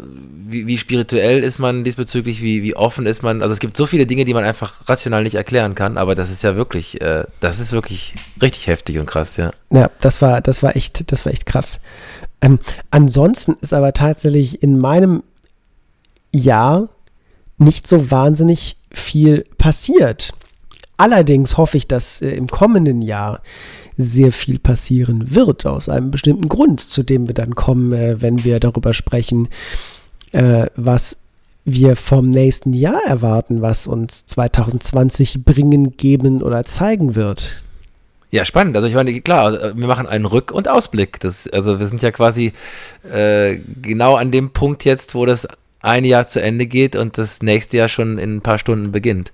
Jetzt bin ich mal sehr neugierig, Hannes, was du da vorhast. Okay, das ist auf jeden Fall mein dickstes Ding. Das ist dieses Jahr passiert, aber die Auswirkungen werde ich erst nächstes Jahr spüren. Und zwar habe ich ja dieses Jahr, ich hatte im Oktober, ich hatte den kompletten Oktober Urlaub genommen, um mich ein bisschen mehr auf kreative Projekte zu fokussieren und ein bisschen Zeit zu haben, zu schauen, wie ich gerne weitermachen möchte. Und daraus ist meine Kündigung resultiert bei meinem aktuellen Arbeitgeber. Also ich werde zum 28. Februar nicht mehr für die Agentur tätig sein, für die ich aktuell als Texter und Konzepter arbeite, für die Werbeagentur, sondern werde einen neuen Weg einschlagen. Das Spannende daran ist, dass ich aktuell selbst noch nicht zu 100% weiß, wie dieser Weg aussehen wird, weil ich noch keinen konkreten Plan habe. Ich schmeiße mich da gerade so ein bisschen in ein mir noch unbekanntes Abenteuer. Ich habe natürlich einige Projekte geplant, es sind einige Dinge, die auf jeden Fall passieren werden. Aber ja, deswegen wird tatsächlich 2022 für mich definitiv ein ganz, ganz, ganz anderes Jahr als das letzte, weil sich einige Dinge wirklich extrem ändern werden. Ach krass, also du hast quasi gekündigt, ohne wirklich einen sicheren Plan B zu haben. Also genau. Also was heißt ein Plan A? Also einen neuen Plan A. Das finde ich toll. Also das vorziehe ich meinen Hut. Das ist genau das Richtige. Aber hast du, inwiefern kannst du darüber reden, ist auch die Frage öffentlich, also was dich dazu bewegt hat? Also was ist der Antrieb quasi, oder was ist so das größere Ding dahinter, das jetzt zu verändern? Ja, ich kann da auf jeden Fall drüber reden. Es liegt überhaupt nicht daran, dass es irgendwelche Vorfälle gegeben hat oder irgendwelche negativen Ressentiments meinem Arbeitgeber gegenüber. Also all das ist es nicht. Das ist schon mal sehr gut, weil ich auch hoffe, in der Zukunft weiterhin mit meinem aktuellen Arbeitgeber zusammenzuarbeiten, indem ich zum Beispiel ab und zu als Freelance-Texter einspringe, wenn da Not am Mann ist. Denn das Wichtigste, was ich einfach erkennen musste, ist, und das ist auch mit der Grund für die Kündigung, dass ich bin nicht dafür geschaffen, eine 40-Stunden-Angestelltenstelle zu erfüllen. Das widerspricht meinem kompletten Sein. Ich bin ein sehr sprunghafter Mensch, der am liebsten 15 Dinge gleichzeitig tut, und ich musste schlicht und ergreifend an einem gewissen Punkt einsehen, dass es für mich ungesund ist, zu versuchen, mich weiter in eine andere Rolle reinzuzwängen und reinzuquetschen. Und deswegen wird vermutlich mein Weg eher das Freelancen sein. Also ich glaube nicht, ich bin sicher, dass ich mich nicht nochmal in eine Vollzeit-Festanstellung begeben werde. Und das ist tatsächlich auch der Hauptausschlag, der dazu geführt hat, dass ich da jetzt gekündigt habe, weil natürlich hätte man sagen können, ja, aber es gibt ja auch Menschen, die nur halbtags arbeiten und so weiter und so fort, aber ich brauchte für mich da einfach eine radikale Veränderung, und weil ich mich gut genug kenne und weiß, dass ich sonst vermutlich Ewigkeiten noch gehadert hätte, habe ich gesagt, gut, ich muss mich jetzt unbedingt kopfüber von der Kante stoßen, denn sonst schaffe ich den Absprung schon wieder nicht. Und das habe ich jetzt getan. Übrigens auch mit inspiriert von unserem Gast, den wir letztes Jahr hatten, was eine Sache ist, die ich vergessen habe beim Rückblick, die ich sehr schön fand für unseren Podcast, dass wir 3 Folgen sogar mit Gästen aufgenommen haben. Ja. Und zwar in der Folge mit dem lieben Markus, der auch irgendwie sehr passioniert über die Dinge gesprochen hat, die er tut als Radiomoderator und mit seinem eigenen Podcast und als Comedian auf der Bühne zu stehen und so weiter und so fort. Und ich glaube, das Entscheidendste war, ich habe ein Interview gesehen mit einem Schauspieler, Terry Crews heißt der, das ist ein großer, sehr muskulöser Mann, der gesagt hat in einem Interview, und da ging es jetzt darum, warum er Schauspieler geworden ist, weil ursprünglich war er, glaube ich, Bodybuilder oder Footballspieler, auf jeden Fall irgendwas, wofür man viele Muskeln braucht. Und der ist dann zur Schauspielerei übergegangen und er hat gesagt, wenn du in deinem Leben nicht das tust, was du liebst, dann verpasst die ganze Welt all die wunderbaren Dinge, die du zu geben hast. Ach, und ich fand diesen Spruch fand ich so stark, das ist mir so, weiß nicht, es ist so bei mir hängen geblieben, dass ich irgendwann nicht mehr anders konnte, als zu sagen, okay, ich muss jetzt. Gibt keinen anderen Weg. Ja, aber Janis, das finde ich richtig stark, was du da gerade gesagt hast. Und da, in dem Punkt sind wir gar nicht so unterschiedlich. Wir sind nur vom Timing vielleicht in unterschiedlichen Punkten, weil für mich ist es ja völlig neu, auch mal in einer Festeinstellung zu sein und gleichzeitig auch eine gewisse Dankbarkeit damit verbunden, in unsicheren Zeiten in einem sicheren Job zu sein und das als Künstler. Da will ich wirklich voller Demut und Dankbarkeit sagen, wow, ich bin dankbar, dass ich das hier machen kann. Aber gleichzeitig habe ich da steckt das Gleiche in mir wie in dir, nämlich der Drang nach Selbstbestimmung und Freiheit ist auf jeden Fall bei mir auch immer, also dauerhaft und langfristig gesehen immer wieder der Punkt, wo es auch hingeht. Und das weiß ich auch für mich, dass es langfristig auch bei mir wieder natürlich dahin geht, dass ich auch als Schauspieler wieder frei arbeiten werde und will und völlig frei sein will geografisch, wo ich gerade bin. Um mich zu bewegen und eben auch selbstbestimmt immer zu entscheiden, welche Projekte, Rollen und sonstiges ich gerade eben mache. Und das kann ich extrem gut nachvollziehen. Und auch, das ist auch ein sehr, sehr spannendes Thema, weil wir eben auch im Vorfeld über Krankheit sprachen. Und mich hat es ja ordentlich erwischt die letzte Zeit oft jetzt, dass zum Beispiel, genau was du eben gesagt hast, also der Mensch ist ja ein Sinnwesen. Wenn du deiner Sinnhaftigkeit nachgehst, das ist für dich natürlich wichtig und wie du es selber auch gesagt hast, für die anderen auch wichtig. Also du bist für die Welt auch viel mehr wert, wenn du deinem Sinn nachgehst, wenn du deiner Bestimmung, deiner Mission nachgehst. Und für mich gibt es auch gar keine Alternative langfristig dazu, seiner Sinnhaftigkeit nachzugehen, weil man nämlich sonst auch, ich glaube, dass sehr, sehr viele Krankheiten und auch viele Probleme, die in einem entstehen, dadurch entstehen, wenn man selber nicht seine Kapazitäten voll ausschöpft, wenn man nicht voll in seinem Element drin ist. Das ist für sich und für alle anderen wirklich extremst wichtig.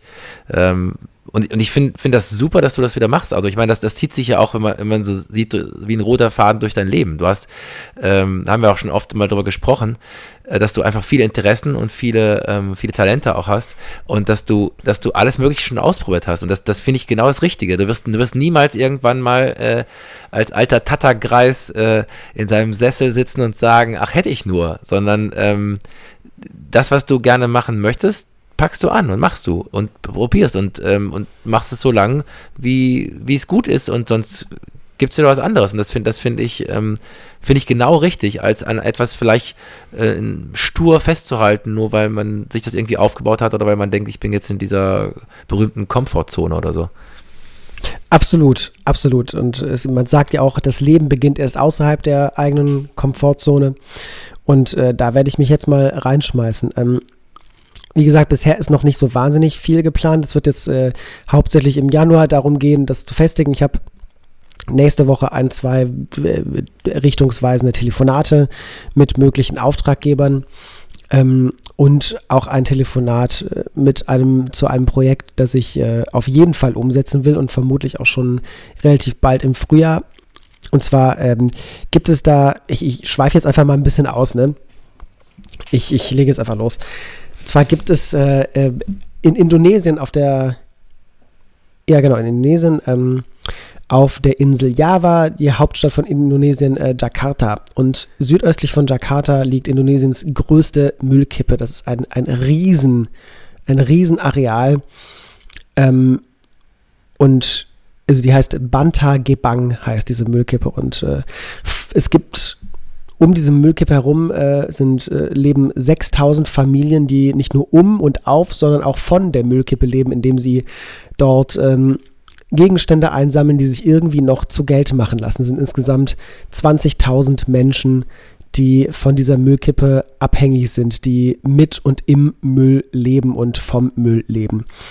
Und es gibt da eine NGO, die versucht, die Menschen da vor Ort zu unterstützen.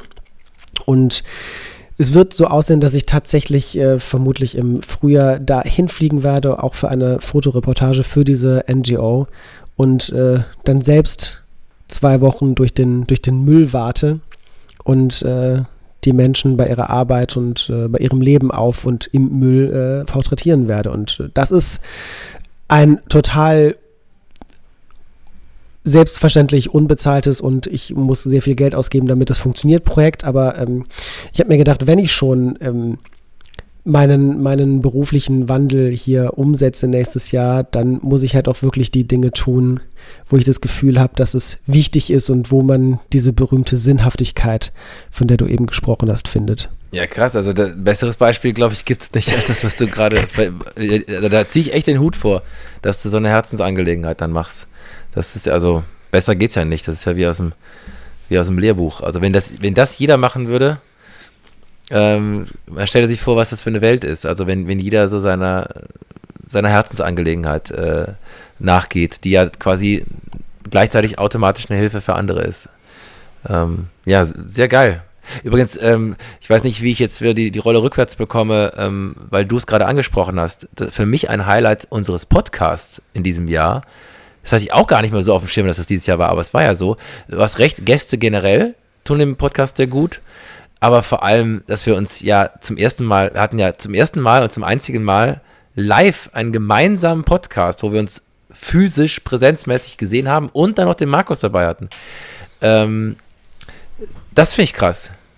In der belgischen Eifel. Das war für mich absolutes Highlight, auch unseres Podcasts.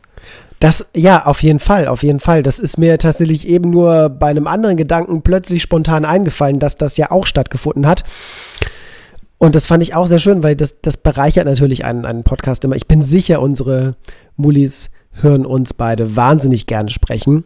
Aber natürlich ist es auch ab und zu schön, wenn man mal ein bisschen Abwechslung hat und Leute auch andere Themen und andere Sichtweisen reinbringen. Und wir müssen da auf jeden Fall, das ist auch, kommen wir von Rückblick zu Ausblick, das ist eine Sache, die ich unbedingt gerne häufiger machen würde im kommenden Jahr. Ja, also das geht uns beiden genauso. Also erstens mehr Gäste, zweitens, auch wenn es möglich ist, nochmal wirklich, sich wirklich gegenüber zu sitzen. Weil das hat natürlich nochmal was ganz anderes gemacht. Das ist eine ganz andere Interaktion natürlich möglich, wenn man sich dabei sieht und dabei nebeneinander sitzt, entstehen ganz andere Situationen, logischerweise, wie im echten Leben. Ich meine, für alle Mullis oder Neumullis, die jetzt gerade diese Folge hören, Jannis und ich machen das quasi so ist es ja auch entstanden, ein Kind der Pandemie, dieser Podcast. Wir machen das immer aus der Entfernung, wo wir gerade eben sind. Ursprünglich war ich mal in Berlin, dann jetzt in Trier. Du hast eben jetzt von Krefeld, dann jetzt von Essen gesprochen oder wo du gerade bist, manchmal auch in Belgien. Und wir sehen uns ja dabei nie, was ja wiederum auch wieder ein Geschenk ist, dass wir das trotzdem machen können, egal wo wir gerade sind. Ich dachte, dass wir uns nicht sehen müssen, ist ein Geschenk. Das sowieso, Jannis. Nein, aber ich meine, es ist natürlich toll, dass wir einen Podcast durchführen können, völlig ortsunabhängig. Ist natürlich einfach großartig, dass es geht. Sonst könnten wir es ja gar nicht machen. Aber auf der anderen Seite haben wir einfach gemerkt, wie viel Spaß das macht, plötzlich zu sehen, wie der Jannis da irgendwie im Sofa sitzt und irgendwie sein Mikrofon so in der komischen Hand hält und was weiß ich. War einfach lustig, sich dabei gegenüber zu sitzen und nochmal ganz anders interagieren zu können. Und das ist für mich auch ein Ausblickswunsch für das kommende Jahr und die kommenden Folgen, dass wir das häufiger machen können, auf jeden Fall. Ja, das steht auch auf meiner Liste ganz weit oben.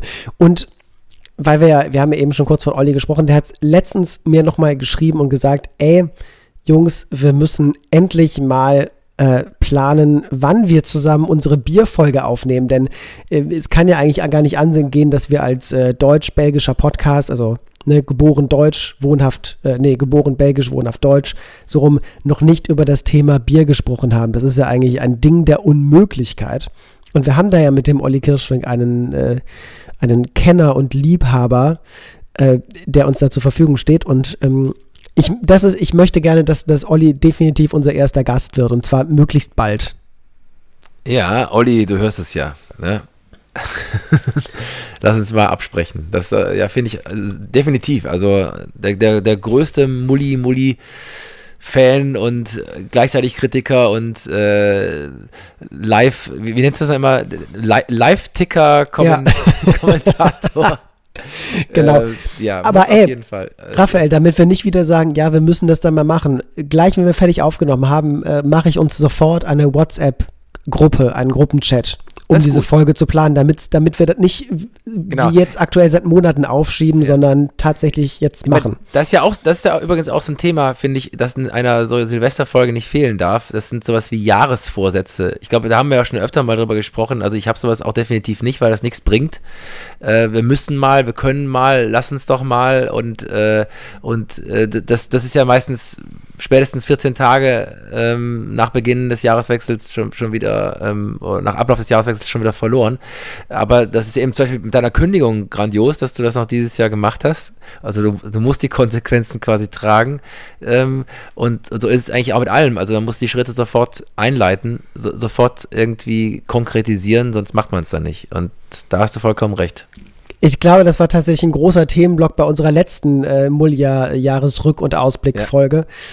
Dass Vorsätze sowieso nur Dinge sind, die man sagt, weil es gut klingt und die man auf die lange Bank schiebt, damit man sie dann am Ende doch nicht machen muss. Also Wochenvorsätze, toll. So, To-Do-Listen, was will ich heute erledigen? Super. Dinge, die ich vielleicht am liebsten irgendwann in den kommenden 12 Monaten machen will, ja, vergiss es. Genau. Nee, also Vorsätze sollte man immer haben, das ganze Jahr über, wie du gesagt hast. Also immer dauerhaft und nicht irgendwie jahreswechselbedingt oder so. Und wie du schon gesagt hast, sich für eine Woche Ziele zu setzen oder für den nächsten Monat oder man sagt ja auch berühmterweise innerhalb der nächsten 72 Stunden schon mindestens beginnen mit der Umsetzung, das macht natürlich Sinn. Und eine Kontinuität in der Umsetzung dieser Sachen ist dann das A und O und eben nicht irgendwie, nur wenn man denkt, oh, jetzt ist der Jahreswechsel, jetzt muss ich mal wieder ins Fitnessstudio oder so. Das ist der Klassiker, der nicht funktioniert. Also ich meine, nicht falsch verstehen, ne? Es ist sehr gut, sich langfristige Ziele zu setzen, gerade für Menschen wie mich, die halt auch karrieretechnisch unternehmerisch denken müssen, dieses berühmte, wo siehst du dich in einem Jahr, in 3 Jahren, in 5 Jahren, dass man langfristige Pläne macht, das ist vollkommen sinnvoll. Aber halt eben nur, wenn man, wie du sagst, auch sofort mit der Umsetzung dieser Pläne beginnt, auch wenn die ein bisschen länger dauern. Genau, aber das ist der Punkt. Ja. Genau, das ist der Punkt. Man muss mit Dingen anfangen. Wenn man den Beginn von Dingen verschiebt, das ist einfach Blödsinn. Ja, genau. Also ich meine, so ist ja unser Podcast ist ja auch großartig. Also der ist ganz ohne Ziel entstanden. Der ist einfach so entstanden. Nein, aber es waren ja trotzdem immer schon auch Gedanken da und dann haben wir einfach mal begonnen. Und das ist ja eigentlich, das gilt eigentlich für alles. Dann beginnen. Und natürlich habe ich diese Ziele ja, die du gerade gesagt hast, auch. Also natürlich habe ich die in 10, in 20, in 30, was will ich am Ende geschafft haben, so im Leben, bevor ich Tschüss sage. Das ist alles da, unbedingt. Aber die Frage ist, was kann ich jetzt in der nächsten Stunde oder noch heute machen, schon mal dafür? Welchen kleinen Step kann ich schon mal machen in die Richtung? Und das ist immer letztendlich das Entscheidende. Das ist richtig. Aber wo wir gerade beim Thema sind, bei mir steht ja ein riesengroßer Wechsel an, der definitiv stattfinden wird. Das ist kein Vorsatz, das ist ja schon beschlossen und der Step ist ja sogar schon gemacht. Gibt es bei dir irgendwelche akuten Sachen, wo du sagst, das wird auf jeden Fall passieren, oder hast du noch so gar keine Pläne wirklich gemacht? Ich glaube, auch darüber haben wir mal gesprochen. Es gibt so einen ganz komischen Aberglauben in mir. Also in der Konkretisierung solcher Dinge, das auszusprechen. Aber ich habe natürlich einen absoluten Masterplan parallel zu meinem Theaterdasein, der immer konkreter wird. Lass mich raten. Endlich ein Intro für den Mullian-Podcast zu schreiben. Da warte ich ja seit Jahren drauf. Das ist ja, da hast du recht, Jahresausblick für Mullian und so. Nee, also definitiv auch nochmal, Klammer auf, Klammer zu, auf jeden Fall. Das steht auf jeden Fall auch auf dem Programm, genau. Nein, aber natürlich auch in Sachen Schauspielerei, also um im Thema Schauspielerei zu bleiben, werden Ziele auch wieder viel konkreter jetzt sowohl auf mehreren Hochzeiten wieder zu tanzen, also nicht nur auf der Theaterbühne zu stehen. Aber wie gesagt, das sind so, für mich arbeite ich an diesen Zielen und an diesen Plänen und kontinuierlich und rede da nicht so viel drüber, sondern mach lieber. Also ich erzähle dann immer gern, wenn es spruchreife Dinge gibt, so, dann sage ich, guck mal hier, da, zack, Drehtag, da kann man mich da und da sehen. Das sind dann so Sachen, die ich dann gerne konkret anspreche, aber natürlich gibt es da auch ganz klare Ziele und ähnlich wie bei dir auch oft inspiriert durch Interviews von Leuten, die ich bewundere oder so. Also es ist ja sehr oft, dass du irgendwo ein Interview liest oder hörst oder siehst, das dich dann inspiriert, den Arsch hochzubekommen, selber was zu machen, wo so ein berührendes Zitat eben dabei ist, wie du es eben auch genannt hast. Da finde ich Biografien einfach auch immer total inspirierend. Also zu sehen, wie haben andere das gemacht. Wir haben Leute, zum Beispiel auch Schauspieler oder Schauspielerinnen, die ich bewundere. Was haben die gemacht? Also was ist deren Mindset, wodurch sie den einen oder anderen Weg gegangen sind? Und das sind eben so Sachen, mit denen ich mich auch sehr viel beschäftige.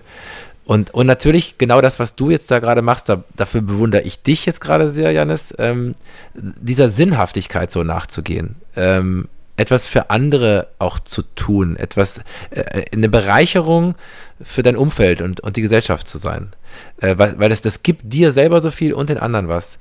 Und da noch mehr zu graben und da was zu tun, ist definitiv, steht auch ganz oben auf der To-Do-Liste. Finde ich gut. Finde ich sehr gut. Ich habe noch eine persönliche Sache vergessen, die ich beim Rückblick unbedingt eigentlich erwähnt haben wollte, und das war die Zusammenarbeit zwischen meinem Magazin, der Unlocked Times, und der wunderbaren Organisation Art Meets Education. Darüber haben wir auch schon gesprochen. Wir haben ja sogar eine eigene Folge gemacht, wo 2 von den Jungs zu Gast waren, und da brauche ich gar nicht mehr viel zu erklären. Und es haben auch einige Mullis dieses Magazin gekauft, worüber ich sehr glücklich bin. Unter anderem Olli Kirschfink, der seins aber noch nicht, also das habe ich gerade Käuferdetails preisgegeben, ganz schlimm. Oh. Der aber sein Exemplar noch nicht bekommen hat, weil er das zu mir hat schicken lassen, weil der Versand nach Belgien deutlich teurer ist. Okay, aber ich habe es übrigens bekommen, Jannis. Und ich habe es, aber er hat es noch nicht bekommen, weil es ist immer noch bei mir, weil wir uns eigentlich mal treffen wollten, aber dann haben wir das vernunftsbedingt nicht getan. Und jetzt wartet er immer noch darauf, und ich war gestern in Belgien, weil wir gestern tatsächlich mit meinem Vater und meinen Schwestern Weihnachten nachgefeiert haben, und habe es ihm schon wieder nicht vorbeigebracht. Also ich bitte dich, Olli, melde dich bei mir, damit wir das mal bereinigen können. Ja, der Olli hier nimmt einen ganz schön, ne, also wir haben direkt die Folge mit ihm begonnen, dann haben wir ihn nochmal thematisiert als Gast, und jetzt, also der Olli kriegt auf jeden Fall einen ganz prominenten Thron so jetzt auch in dieser Folge. Zu Recht. Ja, absolut zu Recht. Zu Recht. Ja, ich habe übrigens, ich habe es ja auch bestellt, Jannis, ne? Wir haben es ja sogar live quasi in einer Folge gemacht, dass ich es bestellt habe, und es ist auch, hat alles wunderbar geklappt, ist angekommen. Finde ich auch eine ganz tolle Sache. Also, liebe Leute, hört da gerne mal rein. Das macht ja sowieso jetzt mal Sinn. Ich bin ein Zahlenfetischist. Das wird jetzt die 24. Folge in diesem Jahr sein, wenn ich richtig gezählt habe. Insgesamt die 32. Aber die 24. immer mal alle Folgen durchzählt seit Beginn des Jahres. Finde ich eine schöne Zahl, so eine biblische. Könnt ihr gerne mal reinhören jetzt so in den Weihnachtsferien, wenn ihr vielleicht die eine oder andere Folge noch nicht gehört habt. Und diese Folge ist da auch extremst zu empfehlen. Ich bin gerade am Nachzählen. Warte, du musst mal kurz die Menschen allein unterhalten, weil es interessiert mich. Ich muss jetzt händisch mal nachzählen. Ja, zähl doch mal händisch, Jannis. Also, der Jannis zählt jetzt, und ich muss jetzt überbrücken. Also, überbrücken ist da gar nicht so schwer, aber wenn man es muss, dann kommt nichts raus. Also, ich konnte da was erzählen. Highlight des Jahres, was ich spannend finde, was ich ja früher sehr viel gehört habe und gefeiert habe, ist ABBA. Und ich fand es interessant, dass ABBA ja nicht nur irgendwie so so ein Revival jetzt hatten und nach gefühlten 100 Jahren wieder ein neues Album rausgebracht haben, sondern ja auch, da weißt du vielleicht mehr drüber als ich, Hannes, wenn du gleich gezählt hast, die werden ja auf Tour gehen, aber nicht persönlich, sondern quasi Avatare von ihnen. Also letztendlich haben sie ihre Konzerte digital aufzeichnen lassen und werden dann virtuell letztendlich als die Jungen aber wieder auftreten. Also ich kann mir das irgendwie gar nicht vorstellen, aber das ist ja überall schon ausverkauft. Ich fände das total spannend, das mal zu sehen. Das heißt, die machen quasi was wie Gorillas, nur dass sie nicht live spielen, oder spielen sie trotzdem live, sind aber nicht zu sehen? Nee, die werden nicht live spielen, glaube ich. Das heißt, im Endeffekt haben sie einen Film gemacht und verkaufen sehr teure Kinokarten dafür. Ja, aber es ist ja mehr als nur ein Film, ne? Also bin ich auch, das ist mein gefährliches Halbwissen. Könnt ihr euch ja selber mal da schlau machen, aber es ist auf jeden Fall total interessant, was da für ein Aufwand betrieben wurde, um diese Tour dann ich weiß auch nicht, letztendlich wird es nur auf einer Leinwand zu sehen sein. Ne? Ich habe es auch nicht ganz kapiert. Verrückt. Ja, irgendwie, das fand ich zum Beispiel auch ein Highlight für mich in diesem Jahr.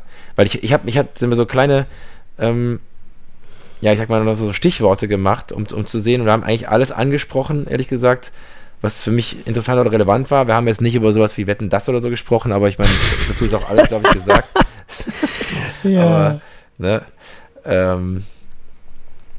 aber ansonsten haben wir, glaube ich, letztendlich über alles gesprochen, was dieses Jahr so relevant war, oder, lieber Jannis? Und letztendlich auch einen schönen Ausblick auf das, was kommen kann. Auf jeden Fall. Ich habe Anfang diesen Jahres, ich bin mir da immer unsicher. Das ist jetzt keine gute Werbung, aber engagiert mich als Texter, der sich manchmal mit den Fällen vertut. Dieses Jahres, ja. Ja, ich glaube, es ist dieses, aber man sagt immer diesen, und ich glaube, das ist einer von diesen beliebten Fehlern, die man so oft gemacht hat, dass sie mittlerweile richtiger klingen als die eigentliche Wahrheit.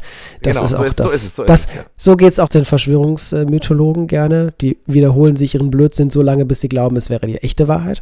Aber das ist ein ganz anderes Thema, über das wir jetzt nicht sprechen wollen. Worauf wollte ich hinaus, verdammt? Genau, Anfang dieses Jahres habe ich ein YouTube-Video aufgenommen, in dem ich gesagt habe, 2021 wird großartig. Hat nicht so ganz geklappt, aber ich bin der festen Überzeugung, mit den Dingen, die schon feststehen und den Dingen, die sich noch ergeben werden, dass 2022 endlich das Jahr wird. Muss ich auch. Das ist mein letztes Jahr, in dem ich noch keine 30 bin. Das ist mein letztes 20er-Jahr. Das muss gut werden. Du Jungspund. Übrigens, ja, Google gibt dir recht, Duden auch. Anfang dieses Jahres, sagt aber keine Sau. Deswegen sagt es ruhig alle weiter Anfang diesen Jahres und seid euch bewusst, dass es auf jeden Fall falsch ist, und erinnert euch immer an die Mulligan-Podcast-Folge. Ganz genau. Wunderbar.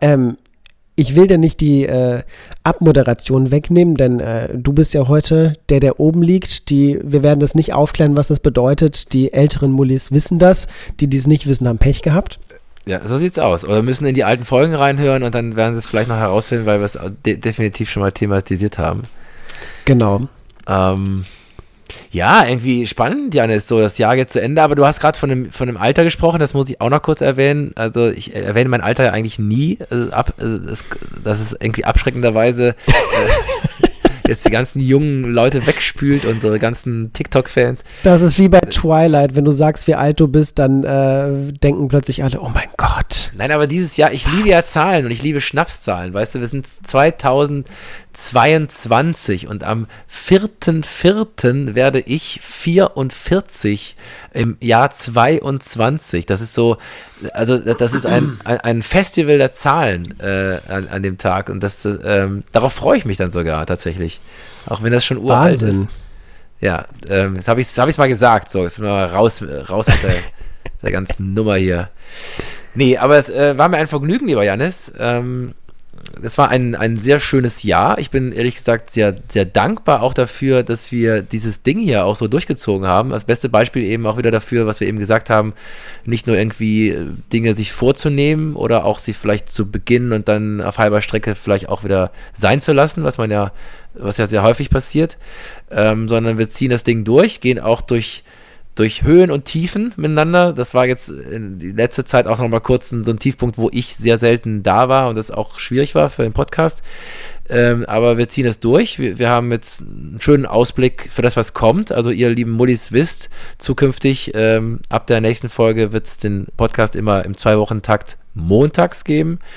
Und sonst ändert sich eben auch nicht so viel. Es wird möglicherweise den einen oder anderen Gast oder die Gästin geben. Vielleicht gibt es uns auch nochmal präsenzmäßig, dass Jannis und ich uns dabei in die Augen schauen können, romantischerweise. Und yeah. ja, werden wir mal alles sehen. Und darauf freue ich mich. Und ja, es ist irgendwie schon schön spannend, dass jetzt das Jahr wirklich nur noch ein paar Stunden andauern wird und dann haben wir das neue Jahr. Ja. Und vorher gibt es eben noch eine Mullian-Podcast-Folge für Genau. Und ich gehe jetzt zurück zu meiner Frau, denn Ronja und ich haben heute Jahrestag. Und wenn ich noch länger unseren Jahrestag verpodcaste, dann gibt's Ärger. Dann knallt's heute. Und zwar richtig. Ja, ich verstehe. Trotz Böllerverbot. Ja, also die Mullian-Fans wissen das, die Mullis, haben wir auch schon mal letztes Jahr darüber gesprochen, dass gleichzeitig der Jahreswechsel bei euch auch immer das Jubiläum ist, euer Beziehungsjubiläum.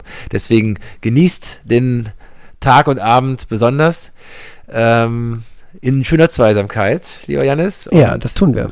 Und dann, ja, wünsche ich euch, lieben Mullis, und dir, lieber Jannis, und euch allen einen guten Rutsch ins neue Jahr. Ich auch. Und wann hören wir uns dann wieder, ist die Frage. Das ist ja der Ausblick jetzt. Ja, durch unseren Wechsel von sonntags auf montags hören wir uns dann wieder am 17. Januar. Ja, ich glaube, genau, der 17. Januar, perfekt. Am 17. Januar gibt es die nächste Mullian-Podcast-Folge im frischen, im neuen, gebackenen Jahr 2022. Genau. Bis dahin, gehabt euch alle wohl, macht nur Pläne, mit denen ihr sofort beginnt und feiert morgen böllerfrei, heute, ich bringe Sachen durcheinander, feiert heute böllerfrei einen guten Jahresabschluss und Jahresbeginn. Okay, macht's gut, bleibt gesund und bis zum nächsten Jahr. Bis zum nächsten Jahr. Ciao. Ja, und jetzt kannst du auf Stopp drücken, ich kann das gerade nicht. Nee, ich kann das nur.